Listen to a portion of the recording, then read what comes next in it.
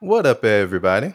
And welcome to another episode of the Black Expat Podcast. My name is Carl, and I'm very excited to be rocking with you guys for yet another episode. I am back as a part of a very important travel series I'm doing when I'm speaking to amazing individuals within the luxury and overall travel space who have just amazing backgrounds and are doing amazing things that I am very honored and privileged to be able to talk with them through their stories and some of the amazing things that they have done and that they will be doing moving forward. So today I am joined by an incredible guest, someone I definitely look up to and have studied a lot in my new role that I have, and just is an overall amazing person. So without further ado, I will allow him to introduce himself as we jump into this episode. Brian, welcome to the show. How are you doing today? I'm good, and the honor and privilege is mine, but thank you. Thank you so much for joining us. Can you just tell us a little about yourself, your background, something that you're interested in, and how you landed in the travel space? Yeah, I am originally from the San Francisco Bay Area. So from California. It's where I grew up. My roots are there. And I'm currently based in Minorca, Spain. So a little small island next to Majorca and Ibiza, which are the better known islands. But Minorca is gorgeous. And so yeah, my background is in school and university I studied cross-cultural psychology. Hmm. Um, so have always had an interest in cultures, international affairs. It was kind of like a design your own field of study type of thing. So there was a lot, apart from psychology, a lot of anthropology, sociology, ethnic studies, gender studies. It was so cool. I miss it so much. Um, and during my time there, I did a year of studying abroad in Madrid, in Spain, and that kind of started my love for being abroad, seeing the world. It was very, quintessential study abroad year where every weekend I feel like I spent so little time in Madrid that year because it was like every weekend, you're there for a year and you want to take advantage of it. Mm. And I saw like almost every country in Europe because I just wanted to see as much of it as I could. Came back to the US to finish my degree and then, later thought, wow, I really didn't see as much of Spain as I wanted to on this year that I was living there. And then after a few years in the US, my plan, I was like, you know what, I'm going to take a break from everything. I am ready to, I was living in New York at the time. It's like, I just want to take a break, reset myself. I'm going to do just a year back in Madrid, teach Mm. English, um, disconnect, and then come back to New York and like refigure everything out. And that was 8 years ago, and I just never went back. So I'm still here. And that's amazing. And you know what? You know what's that? First, I didn't know this. I'm a social anthropology major as well, and I fell Oh, into it. okay. And it was again changed my life. It really opened my eyes to how much there was in the world.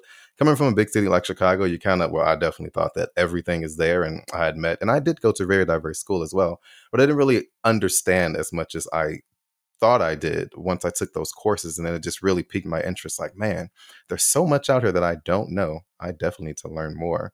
And then, as you described, right, so it's from California to Madrid. I studied abroad in Beijing, and I had the same feeling. When I came back, it's just like, okay, how do I get more of that? And I felt like I left so many stones unturned that I needed to get back out, whether it was Beijing or not, to kind of have a similar experience like that. But before I go more into that, Spain. Now, I've been to Spain, Madrid, and Barcelona, but fun fact, I had a $10,000 budget. I spent $4,000 in Italy. God knows why. So I went to Spain. I took a lot of trains and a lot of walking around and all of the low budget things.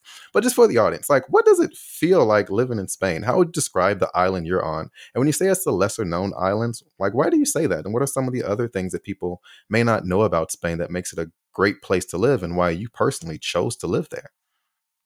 Oh, Spain is, I feel like this is definitely something that comes up, and especially the staying here. Hmm. And people, and it's funny, where I normally get asked this is from people in Spain. When I'm like, I'm Uh, from California, San Francisco, and they're like, why did you come here? And I'm like, you should try living in the US, and then you'll see why. um, but it is, especially coming, because I came from New York to Madrid at the time. And even like comparable to big cities. Well, New York is much bigger than Madrid, but two major like, you know, mega cities in their area. The lifestyle in Spain is just exactly what people think it is. Like it's Mm, maybe not quite like siestas and naps all the time, but it's slower. mhm, Um, it's slower. There's an appreciation for enjoying life. I think like what I always say is I feel like when I was especially in cities like New York and San Francisco, people live to work, and here it's the opposite. It's like you work but it's to live. Like you do your time, you work, people do their jobs. It's not as it's also a stereotype of lazy Spaniards, which isn't true. um but it's that there's like an enjoyment of life here that just, and the longer I was here, after 1 year here I was like, let me do one more year, and mm. after that I was like, I still don't want to go back, let me do one more year. And I realized that was the part of it that I was craving and like loved. I was like, and once you're in it for a few years, you're like, I don't want to go back to the grind of living in New York. Like, and I loved New York. Like nothing. I loved living there. I always planned to go back. Um, but lifestyle wise, it's just and another like a whole different type of way of living. And then on top of that, going from Madrid to Minorca, Mm. which is tiny island, a population of the whole island is officially like I think like 90,000 people. Wow. Um, you know, you can drive across the whole island Mhm. for in like 35 minutes. So it's What? not big. Yeah, it's small. Um, and also just, you know, and this is for me the smallest place I by far have ever lived in my life. I'm San Francisco, New York, Madrid, then Minorca. Um, that took much more getting used to from Madrid to Minorca, like a bigger culture shock almost than moving from the United States to Spain. Mm. See, and honestly, you put it in words that I never even thought of. Right? It's like the questions we get, like, why did you move to Taiwan? Okay, that's cool, but why did you stay? And like you said, it's just you found a lifestyle and the people and the culture that really connected with not only who you were, but like the kind of lifestyle that you wanted to live. And again, like I feel like I never would have understood what that meant had I never just left the United States for an extended period of time and really had an experience just away from what I thought was going to be the everyday of my life for the rest of my life, which is a huge commitment to make. And people don't really get that. Like sometimes it's, yeah, you can choose to live wherever you want, but you should really get out there and see what the world has to offer for you. And I do remember Spain similarly, where it's like fresh fruit stands everywhere. Walking felt okay. Like the parks were immaculate. Walking through the Madrid parks and just spending a day there and not feeling like I was wasting time, but I was really filling my day with things that brought me joy and happiness. And I was only there for 7 days, so I can only imagine what it feels like for an extended period of time. So what was your, like, the first job that you had within the travel space where you felt like, okay, and oh, I guess, and then why did you choose that job since you had it within the travel space as well?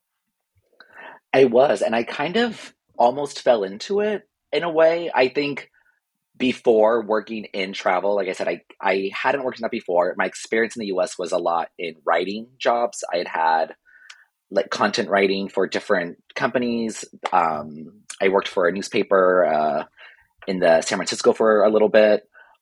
And then I moved to Spain as an English teacher. And then once I realized I wanted to stay in Spain and not still be a teacher, um, I and I think working in travel was something that always called to, like, it's always felt like a fantasy job. Like if somebody were like, Mm. "What's your dream job?" Would have been like something in like travel writing. But like who could, and like this was in like 2013, 14. There was at the time a saturation of travel blogs. I was just like, I'm not gonna jump into this world. Like it's and be just one more blog out there. Um, but then I got a job as working as an editor remotely with a company in the US that part of some of their publications were some like really well-known travel magazine or travel publications like Trip Savvy and Travel and Leisure. And starting there is just like kind of an editor on the side, which turned into writing, and then it became more writing with other publications. And that was how this like fantasy job that I had had of like, oh, it'd be so cool to be a travel writer, but like who actually becomes that? And then I was doing it, and I was like, Mm. wow. Um, and it was great, which then turned into to writing for the company that we are at now. And then that eventually there was an opportunity to change from a job focused on writing to designing and planning trips for people, which has been a shift for me, um, but a really fun one. I feel like I've always naturally been the travel planner in groups, whether it's with Mm. traveling with a friend or my family. It's always I'm the one who, because I take it on, not anyone forces me to. Um, so it has felt, yeah, I'm just which has also been a fun change, also for like a job that before working here I would have, if someone had been like, oh, like a travel planner or travel agent, I'm like, do those jobs still exist? And Yeah, I I'm get that happy a to say lot. that they do. Well, I do want to take a step back because I do want to get your perspective on, I guess, um, and this is something I asked myself too. Is like, well, and I actually podcast about it in my previous episode. It's living in Taiwan and planning just for Taiwan felt different when I lived there. And when I had a chance to leave for 2 years and go back, I was like, wow, completely different perspective. But for you, do you think you would have remained in Spain as long as you have had you remained a teacher? And for me, I know I taught in for about 7 or 8 years, and year 6 and 7, I was like, well, something's got to give. This is great. I love the kids. But when I left to go to Taiwan, my plan, like similar as you, was 1 year and I'm out, pay off my student loans, get back. Second year was like, cool. I went to 7 countries in the first year. Hey, let's go to some more. Third year, it just kind of came, okay, I'm just here now. I'm just going to figure it out. So, like, do you think you would have remained there as long as you had you not found a different career path? No, I don't think I would have. Mm. I also really, I liked teaching parts of it. I liked the kids. I was like a high school and junior high, and I remember when I was assigned to junior high, I thought, oh, what a nightmare age. They were my favorite. I loved them. They were so cool. But and this is not a surprise to anyone, but being a teacher is hard. It's very hard. It was I partly that move. I like moved to Spain to or back to Spain the second time to like reset. I was living in New York. I was working at this company where it was like 50 to 60 hour weeks. I just felt Oh, drained. Like I was spending my life working to just survive in New York, and then moved to Spain where they have this very popular program with Americans because it's an easy way to get a visa where mm. you can be an English teacher and you only work 16 hours a week. Oh, So I wow. was like, great, I'm going to be working 16 hours a week. It's going to be a breeze. I was more exhausted after 1 week of 16 hours as a teacher than after working like 50 hours in New York. It was just so draining. Um, so shout out to teachers. You are all heroes. Oh my goodness. Definitely can relate. Like I felt this, it was, and for me, it was just, I found myself, I didn't realize how much I would like, because I had high school kids and I was like 21 years old teaching a bunch of 18-year-olds. So it was like teaching some friends. They had moderately good English, and I was super competitive. So they had all these competitions. I'm like, yeah, I'll help you from 5 to 8 p.m. every day. I don't have anything else going on.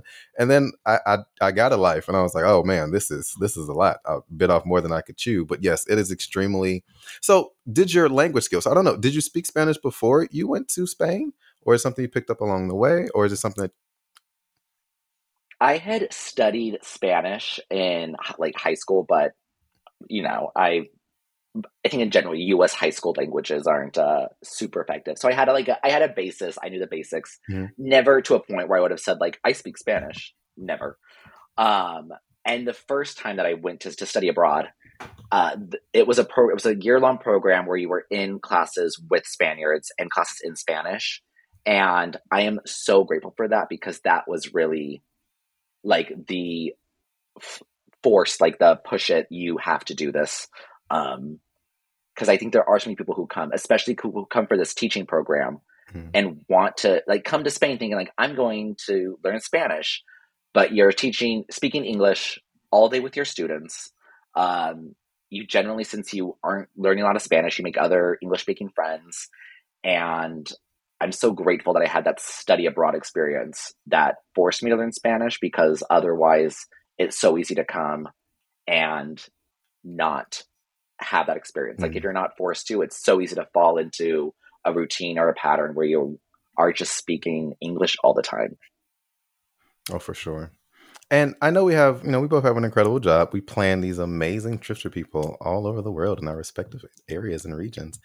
Um, but I guess my question is, how do your experiences, all the ones you've had this thus far, and specifically for Spain, but also other places you visited as well? I know you've been to Morocco a few times as well.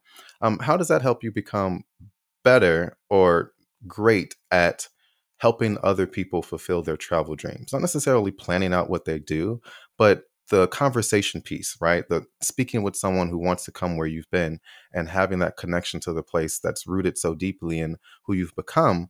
How does that help you in what you're doing now on a day to day basis? It definitely there's the element and the component that's like expertise in knowing a place, like that's obviously there. But I think having a background in psychology is also such a big part of it. Like, yes, you have to know the place and where people are going and know what to do and how to get there and the best places to do X or eat Y. Um, but there's also that human element. There's like real intimate connections that you make. And I like genuinely love helping people plan travel. Like it's whether it's my friends, whether it is a stranger who I've never met in person and they are using our like service to plan a trip. Um, it's so important to me. Like I want people to genuinely enjoy these places that they're at. And that a big part of that is listening and connecting with that person. And I think having a background in psychology, even though it's maybe not the like obvious thing to study and then end up in a travel planning career. Um, I find it really helpful in these types of interactions, like just any interaction with another human being. Um, so yeah, that's what I would say. Well, I'm not gonna lie, guys. I teared up a little bit. Brian's over here dropping gems. Make sure you guys turn the volume up. Um, so my follow up question would be, what passions have you discovered from not just travel, but from living abroad and from having all these different varieties of experience that kind of connected you in different ways to the world? Definitely a passion for languages. Um, I'm definitely like a person where if I'm going to a place, I try and learn. You know, I'm like doing Duolingo for the country. I have so many like started Duolingo countries in my Duolingo app because every time I go to a country, I will do at least the first like few chapters, challenges, whatever they're called, just to have something. Um, and another passion that has kind of, I'm not even sure where this one started, but I kind of, as I was doing travel writing, a beat that I constantly came back to was sustainable, responsible tourism and travel. And that has definitely become like a focal point for me, both in my personal travels and the way that I hope other people travel. Um, you know, it's something that I've written about. I think living in Minorca has been, this is something I was already passionate about before I moved here, but it's one of the things that really drew me to Minorca. Um, it is, like I said, there's like the three Balearic Islands of Spain. The Hmm. main ones are Majorca, Ibiza, and Minorca. Minorca is by far the least visited of the three. Majorca is huge. There's so much tourism. Ibiza has its Hmm. party scene and also very visited. Minorca is definitely becoming more popular, so I'm not gonna call it like a hidden gem or anything. It's not that. Um, but of the three, it's by far the least visited, and part of that is that they have really worked to limit tourism in a way to protect the island that I think is really cool and should be a like almost like a beacon for how tourism works. You know, like if you go to a beaches on Majorca or Ibiza, a lot of times they have like big resorts on them, like private stretches of beach where, you know, it's like just if you're staying at, you know, this hotel or Hmm. the view is not there because there's a huge building in front of it. And Minorca, it's almost impossible to build on beaches just because Oh, of the wow. laws here.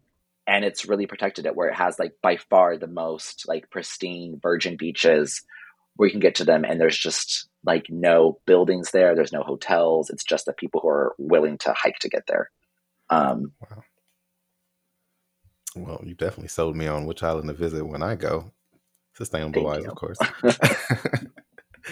So then, okay, I know this is a hard question. I'm gonna put a little spin on it because usually I say, hey, rank your top three countries and things of that nature. But I think that's hard because when you travel to a certain amount of country, just like man, like each of them holds a special place in your heart, and it's hard to kind of rank them in a place. But for someone who's looking to travel for their very first time, right? First time, let's just say out of the US, and they're looking to go to a place where they're going to just have an overall amazing experience in your perspective.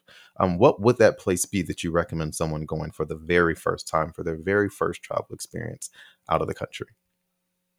Oh, that is a hard one. That's so much harder than picking my favorite one. But no, I can. I mean, this is where like going backward, like obviously, and you know this, like depends on the person what they're interested in. Mhm. Um, I would, if I had to pick my favorite place, and I think a place that is almost like universally loved, and I think was always a great experience, is Mexico. Oh. It's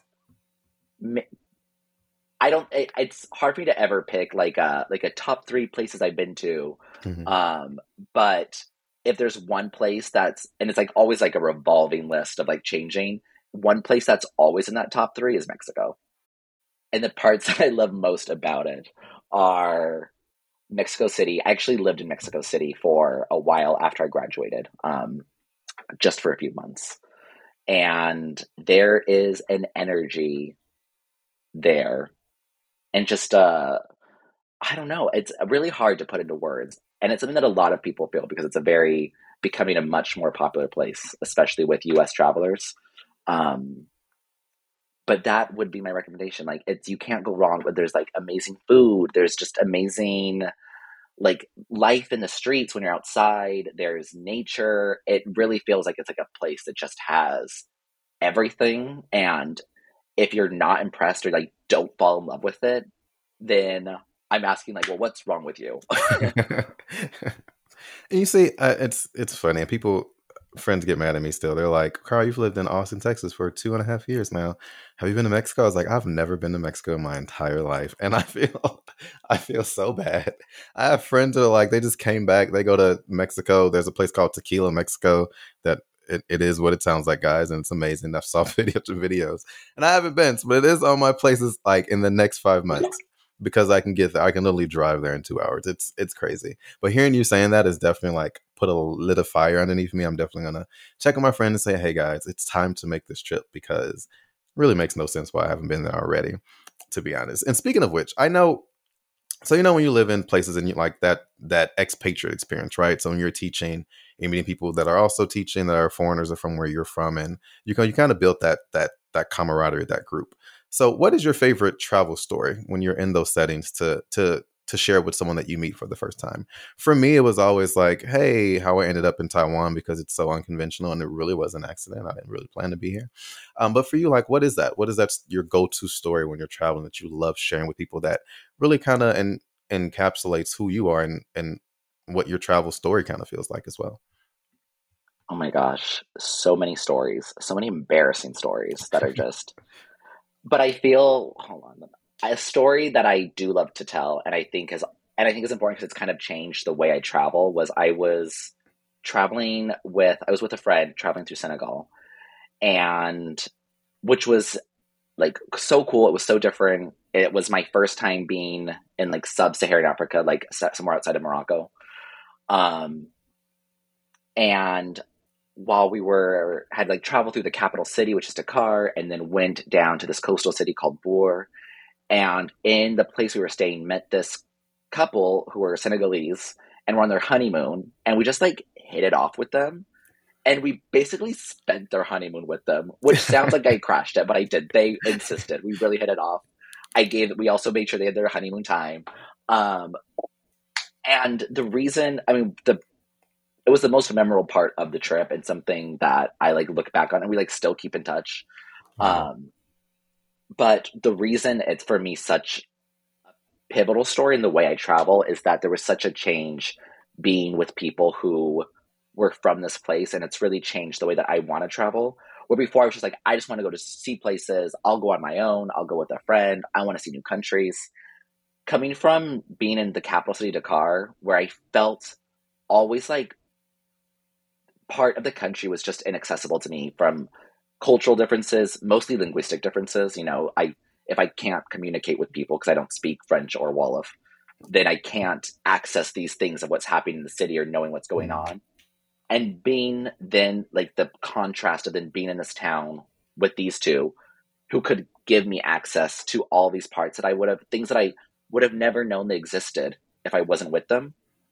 And it's really changed the way now that I plan my own travels, where if I'm going to a country where, especially if I don't speak the language, or maybe there's a big like cultural gap, I want to make sure I'm there visiting someone I know, going with somebody I like who I know who is has a connection to this place. Mhm. And I think it's really made the quality of my trips much better. Oh man, for sure. Oh, yeah, that was a great story too. Yeah, I mean, I haven't crashed a honeymoon, but I've met some Australians who we ended up like traveling through all of Australia with, and it just again, it just changed the way the trip went in its entirety. And again, we still keep in contact. I think I'm going to be somebody's godparent. I think soon. Congratulations to you guys. I know you're listening. But man, that's just absolutely amazing, right? And it does. I I'm not gonna lie. I have solo traveled not that often, and I don't necessarily see myself as a solo traveler. Like I enjoy the company of people. Like I enjoy creating memories with someone else, specifically friends who just or people who've never gone outside of the country. I'm like, hey, we'll figure this out together, but I'll be less stressed and you'll be super stressed, but I'll make calm you down. Things like that. So yeah, it's very interesting just hearing your experience as well. So this is a good question. I hope. Like, where is a place that you traveled to? And I ask this all the time. I love the answers I get that you've traveled to that you have no interest in returning to. Oh, I mean, there is genuinely for one side, for one part of this question, there's nowhere that I would like never return to, or that I'd be like, this place was so bad I would never go back. But as I say that, there is one country that like came to mind, which is Belgium. And Ooh. sorry, no offense to Belgian people. It was not even that I wouldn't go back. It was just I was in Brussels and it was just a day. It's not fair to Belgium at all. Like, Hmm. and if I had the chance to visit, like I think there's like cute little towns like Antwerp and places that I would also like love to see. But at the same time, I'm kind of like, you know what? I saw Belgium. If I have a chance to go somewhere else, then I would pick that other place. Sorry. Oh, people get so mad at me because my answer is always Paris. And they're like, what? Paris? I'm like, I want to see other parts of France. But I said Paris to me was just so. I didn't get to see the catacombs, so maybe that may be it. But it was so underwhelming from one of the visual I had in my mind. So I was just like, man. And even like seeing the Mona Lisa and seeing in person how tiny that thing is. And I was like, come on, guys. So disappointing. Like, I was like, Yeah. this, I flew all the way out here for this. And it was just, I went again, going back now with more money than I had before. I was on my Euro trip of 6 weeks with $10,000 in Europe, and I was stretching as far as I could. So I think that contributes to it. But yeah, whenever I say Paris, people are like, what? I love Paris. I'm like, I'm sorry. I'm glad I went. Don't need to go back. I know what you mean, and I have been a few times, and I've also felt like, ugh, it's just a big, expensive city. Like, I can do this any. And kind of going back to like this, like the way I travel and meeting the Senegalese couple. One of my closest friends who I met in Madrid, she's from like born and raised in like the center of Paris. Like her family apartment, like basically overlooks Notre Dame. And now having gone back since meeting her, and like when I'm with her or go to visit her, I'm like, wow, this is a totally different experience of Paris than previous ones where I was here. I'm always there as a traveler, as a tourist. Like it's not my city, but being with this person who's from there and her friends who are from there, and in these groups, I'm like, wow, I feel like I'm infiltrating the city in a way that I couldn't do on my own. Um, so yeah, just another reason to always have a friend in the places you travel. That is true. And we did have one, and we had crepes. They were delicious, had wine. And I was still just like, ooh, I want to go home. That's fair. But so is it Paris and Belgium. Sorry. hey guys, still go travel. Everyone has a different travel experience. Don't take I mean, yeah, have your own experiences and then get back to me in the comments like you Yeah. guys always do in my email inbox. But so I know okay, where you're located now, where do you frequently travel to? Like are you more of a homebody where you can kind of stay where you are? I know you're really all about sustainability, but when you are packing up and moving around, like where do you frequent given where you are now? I do. Being on an my the amount of my travel has probably gone down a bit since being on this island because flights are more limited in the winter, like beginning from like fall up until April, May, there is like 2 flights a day from the island to Barcelona to Madrid, and that's it. So it's just harder to get places. Um, Also a lot of island fever and having to, like, you feel like you need to leave. So even if it's just like a quick trip to Barcelona, just to like be in a Mhm. city, um, or again, I'm like trying to explore more of places that I had been to before. I've been through Spain, I've been to Portugal, I've been to Italy. Going back to these places that I've been to before, and then trying to get out of these like main cities and seeing like, well, what else is here? Like, Mhm. what are these like more countryside places or off the beaten track? Um, and I'm really, really enjoying that.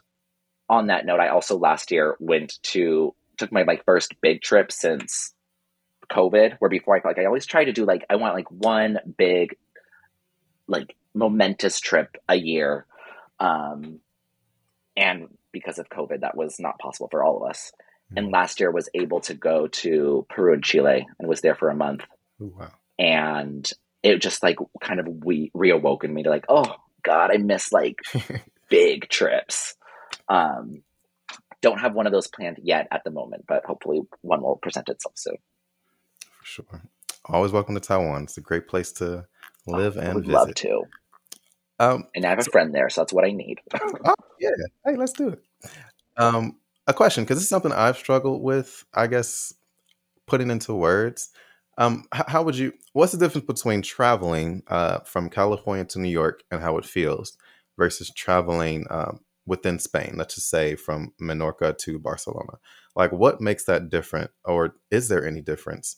And just how it feels? Because for me, it's like I tell people, they say, "Oh, why don't you just stay in America and travel to all 50 states?" I said, even when I travel to even let's say Denver, which is completely different than Chicago. Well, kind of just going anywhere, I'm just like, okay, I'm still in America and it feels really American. But what I'm saying and doing is different. So it's hard for me to put into words just that feeling. But like, how would you describe it? If you could just talk through it, how it feels differently for you. um, yeah, I mean, I think even logistically going like travel within Europe is just easier.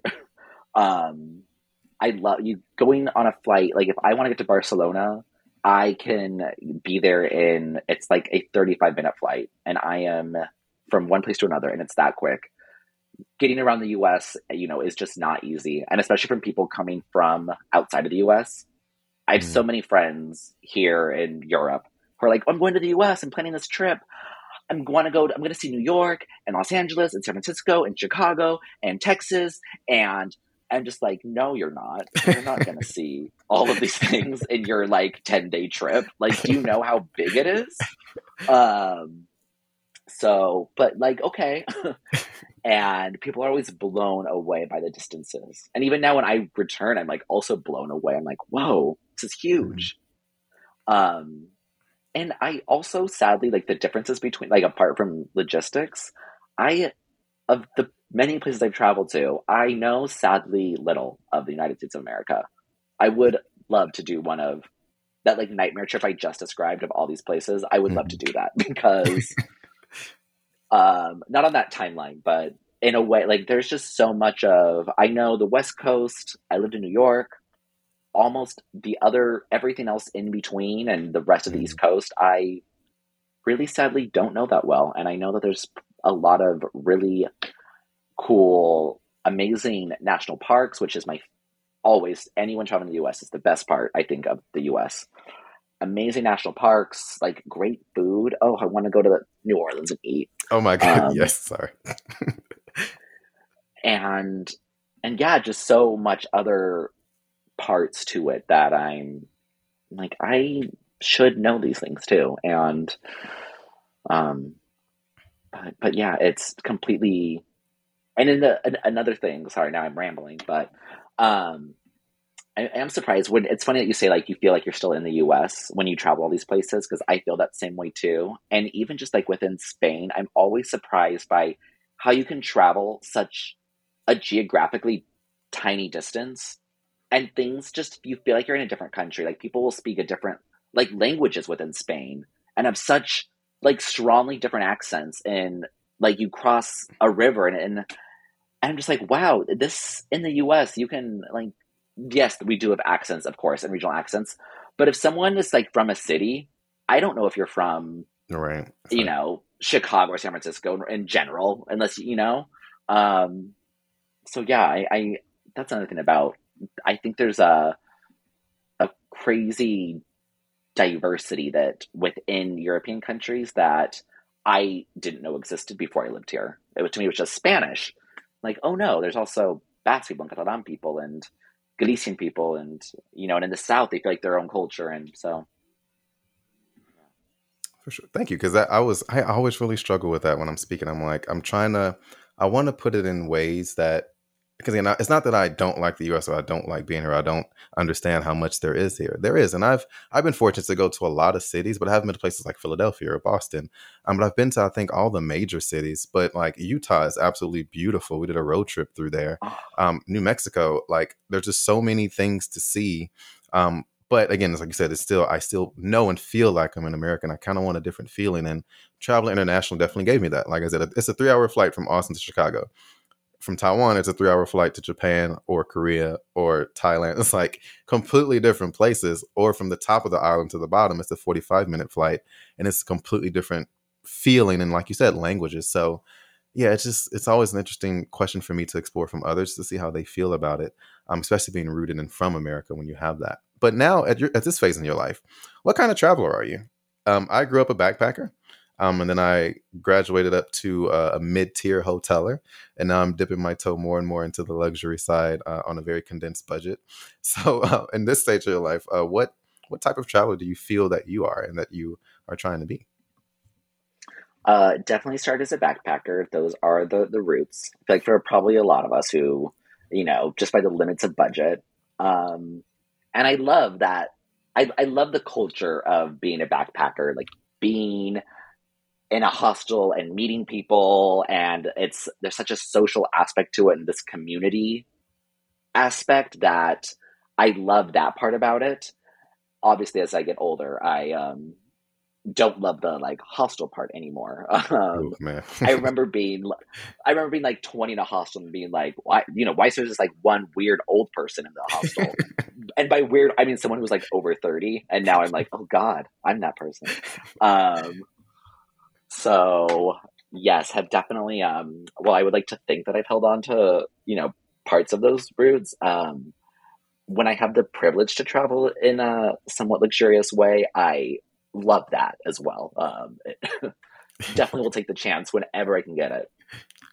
Um, and not that it has to be, something luxury. I love camping. It's like there's a lot of camping in California. So I grew up camping with my family. And I still love to do that when I can, especially when I'm back home. And so many beautiful places to do it in California. Um, if I had to pick like my kind of travel, part of on this trip to Chile last year, we stayed at this place called Eco Camp, which I am not going to pretend that I was roughing it. It is like a glamping experience, but it was for me like, wow, this is like the perfect travel experience. It's I'm outside, you're in like this like little yurt. It feels very, like communal bathrooms, but then there's like amazing hot food prepared, and you're in this like gorgeous scenery, and um, so I would say that's my style.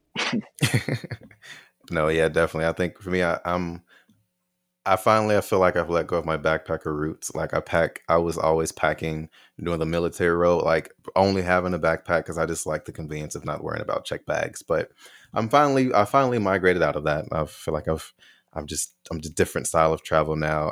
And it's hard for me to even put into words the kind of traveler I am. But I know I enjoy convenience. As long as I'm conveniently located, everything else I can figure out. I just love getting lost in a way and just figuring it out. Like not making plans, going there and then building a plan from what I see around me, and really just dive into the cultural aspect of it. Again, language plays a huge part in that, of course. Again, like you said, having friends in a destination helps, or knowing the language yourself.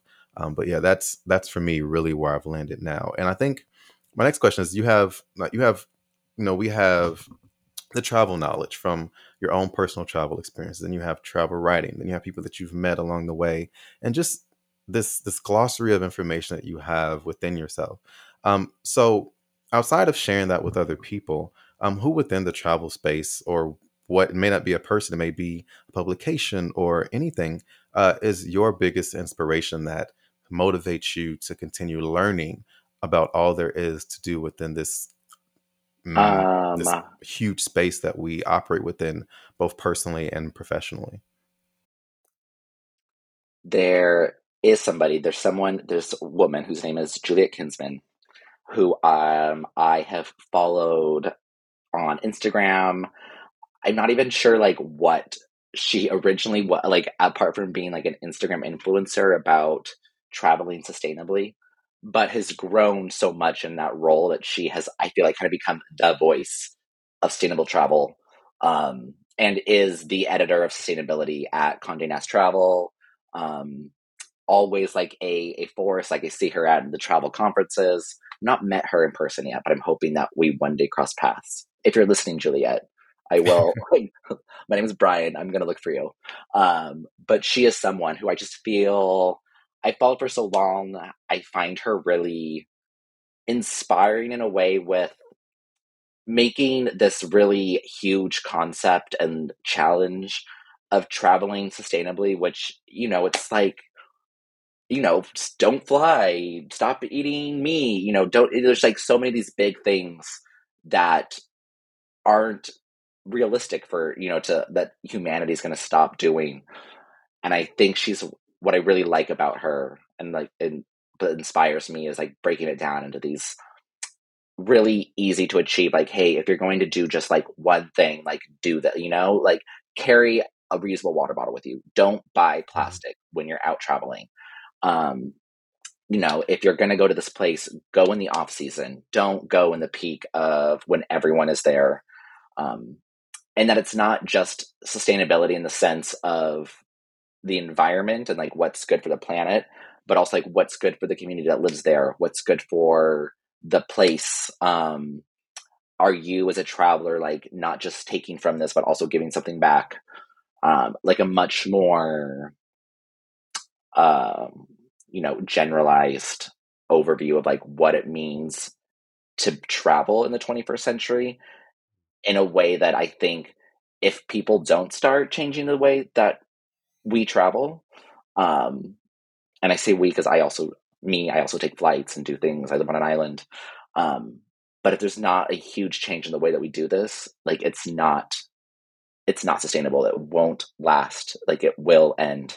Um, and I just feel so passionate about that. And she has been like an idol to me in this, um, like very overwhelming and like scary fight of like what's happening in like in the world and in travel. And I think I know what you're going to say for this next question, but I'm going to ask it anyway. If you Okay. had your own travel podcast, what would you talk about and why? Ugh. Well, now I feel like I just put myself in a box and I have to say sustainability. It would definitely be either sustainability. It would be that. That's what I would love to do. My other Mhm. one would be food while eating, because that's Oh. between after traveling sustainably, it's maybe tied with importance of like what I eat when I'm traveling. So, Mhm. um, but yes, I that would definitely be what my podcast would be. Maybe eating sustainably, Oh, but hey, that's a good one. Yeah, yeah, like, but yeah, it would be that. Like, what are like quick, easy things that you can do to um, make this like really huge thing, like something manageable? That's like, hey, like I can do this. I can have a reusable water bottle, or I can bring a bag with me to the beach and like pick up garbage while I'm there that I'm taking out with me. Um, so so yeah, that would be my podcast. I'm not gonna lie, because I actually did have well, I had a different podcast that I used to do, because I didn't start drinking till later on, but I got into beer, and believe it, I had a beer podcast. We would travel to, whenever we go to a country, we would review the local beer there. So we would find like the local one brewed. Hopefully, if we were lucky, find someone who we could talk to about the beer, Uh-huh. that was from there, right? From the place, even the person who brewed it, things like that. We would look for like the outskirts of beers, like something that you was really, really hard to find. And that was amazing, because we would find people and just have a 6 pack and go through the whole beer, and they would just tell their whole beer story. And I was like, man, that should have been the name of the podcast, Beer Story. Anyway, but Oh, yeah, that's good. that was a good one. Why did I think of that? What was the name of it? It was called Six Packs with Expats. It was so hard to say, but it was cool. It was easy to create the logo. It was like a Yeah. 6 pack with expats, and then we would interview expats and have beer with them. But the best episodes are the ones we actually got to meet with local people who were brewing the beer. So Oh, we would only do local beers, like nothing that you can find in 7-Eleven, things like that. So that was great. I miss doing that so much, but man, it was a lot of drinking, and I don't really want to. I want to go back down that road of drinking beer all the time. And it sounds like mind it was you, a fun podcast to make, though. so much fun, man. 6 years in, and everybody's just sharing everything. Yeah. But Brian, it's been an amazing conversation so far.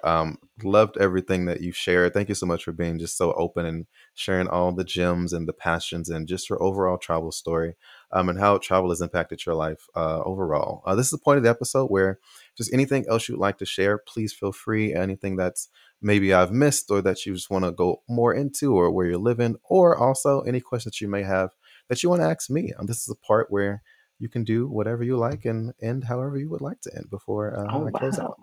So much freedom. I love this. I do have a question for you, actually. Well, one, I feel like I just like learned a lot about you with that beer thing. Um, but it's not about that. As a someone an American living abroad, which we both have done for many years, I know that for me, coming from the U.S. to Spain and Western Europe is definitely cultural differences, a language difference, but it's, I would say, like easy in terms of the places that you could move to. You know, it's Western Europe, it's not a huge cultural difference. I already had some Spanish knowledge. Um, I am wondering for you, your jump was much, both culturally and linguistically, a much bigger jump. And I don't know, even me, I know that I feel a way about being an American. When somebody asks me where I'm from, and I'm from the US or I'm from California, and then the attention that comes with that and what I'm asked, I'm wondering your experience in China, Taiwan, the places you lived, um, how you navigate that in a way where I feel, I can blend in Europe. I imagine in Taiwan and China, it's a little bit more difficult for you to blend in there. Oh, for sure, and thank you. It's an excellent question, and it's something that, because I've had this in Taiwan specifically when I hired other people for sure. Everybody deals with it differently. So for me, I guess teaching really helped in the sense that I was able to teach, young kids first grade to high school. So I started with elementary, junior, and senior, and I just realized had I not done that, I think I would have been a little bit more angry because they see me first, and it's like, well, when I first went there, it's before cell phones and all that and Facebook. All the looks, people would stare a lot. Like, of course, they were like, even sitting on the trains, people would intentionally not sit next to me, which I didn't mind that much because I like my personal space.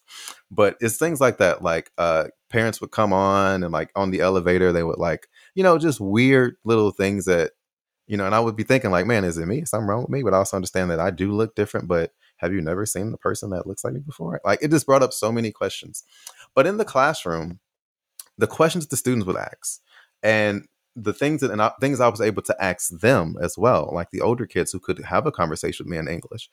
It just, for me, it just really was about not having information and access, especially then when they couldn't just Google stuff, or it wasn't everything they knew was from Hollywood mostly, especially their parents who got things from the news. Like my grandmother watches the news here and that's all she knows.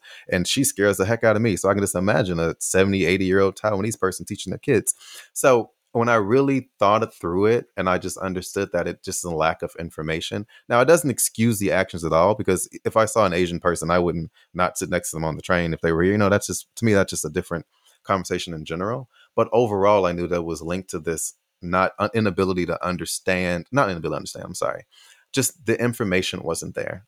And they just Hmm. really didn't know or understand. So for me, I always took the perspective of, well, I'm a teacher here, but I'm also a visitor here. So in any way that I can, I want to provide more information, educate in a way. I want to provide that bridge, like, hey, you can talk to me. I'm not scary. I'm not what you see in a movie. Like, I wanted to be that person that could provide that different perspective to people.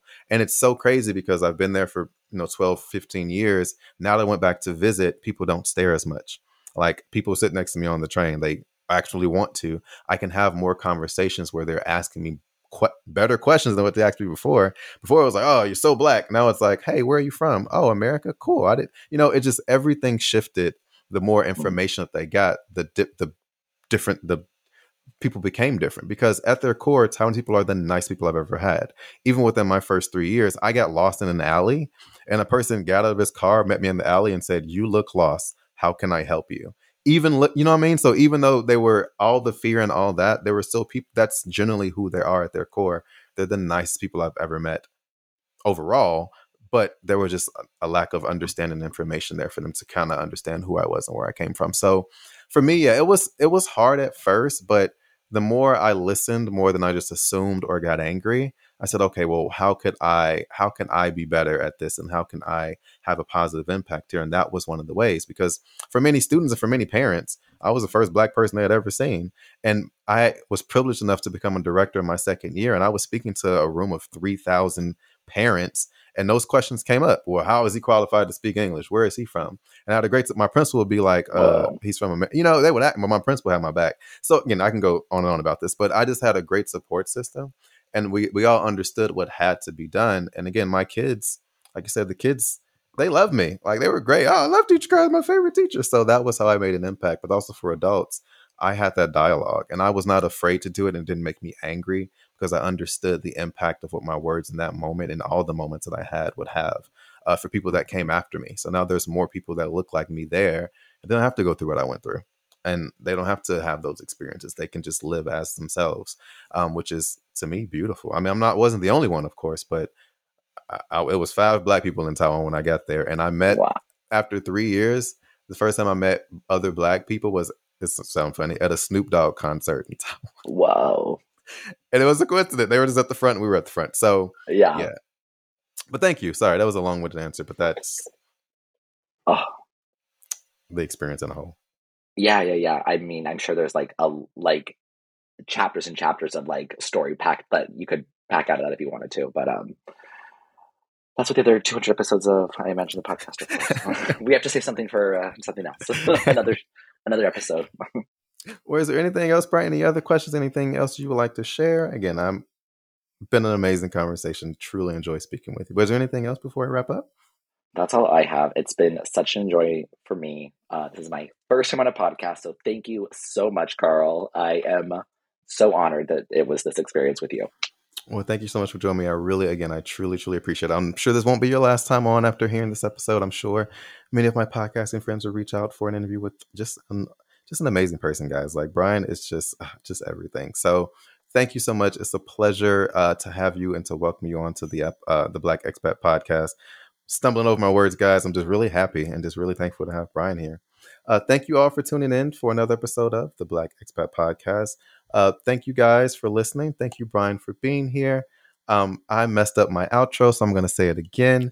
Thank you all for tuning in to yet another episode. You guys know what to do. Make sure you like, share, subscribe to the podcast, and share with your friends who are interested in living in Spain or going to Spain or, I don't know, going to Taiwan or just traveling. Hit us up. Me and Brian are available. Thank you again, Brian. Really appreciate having you. My name is Carl, the Black Expat. We're out of here.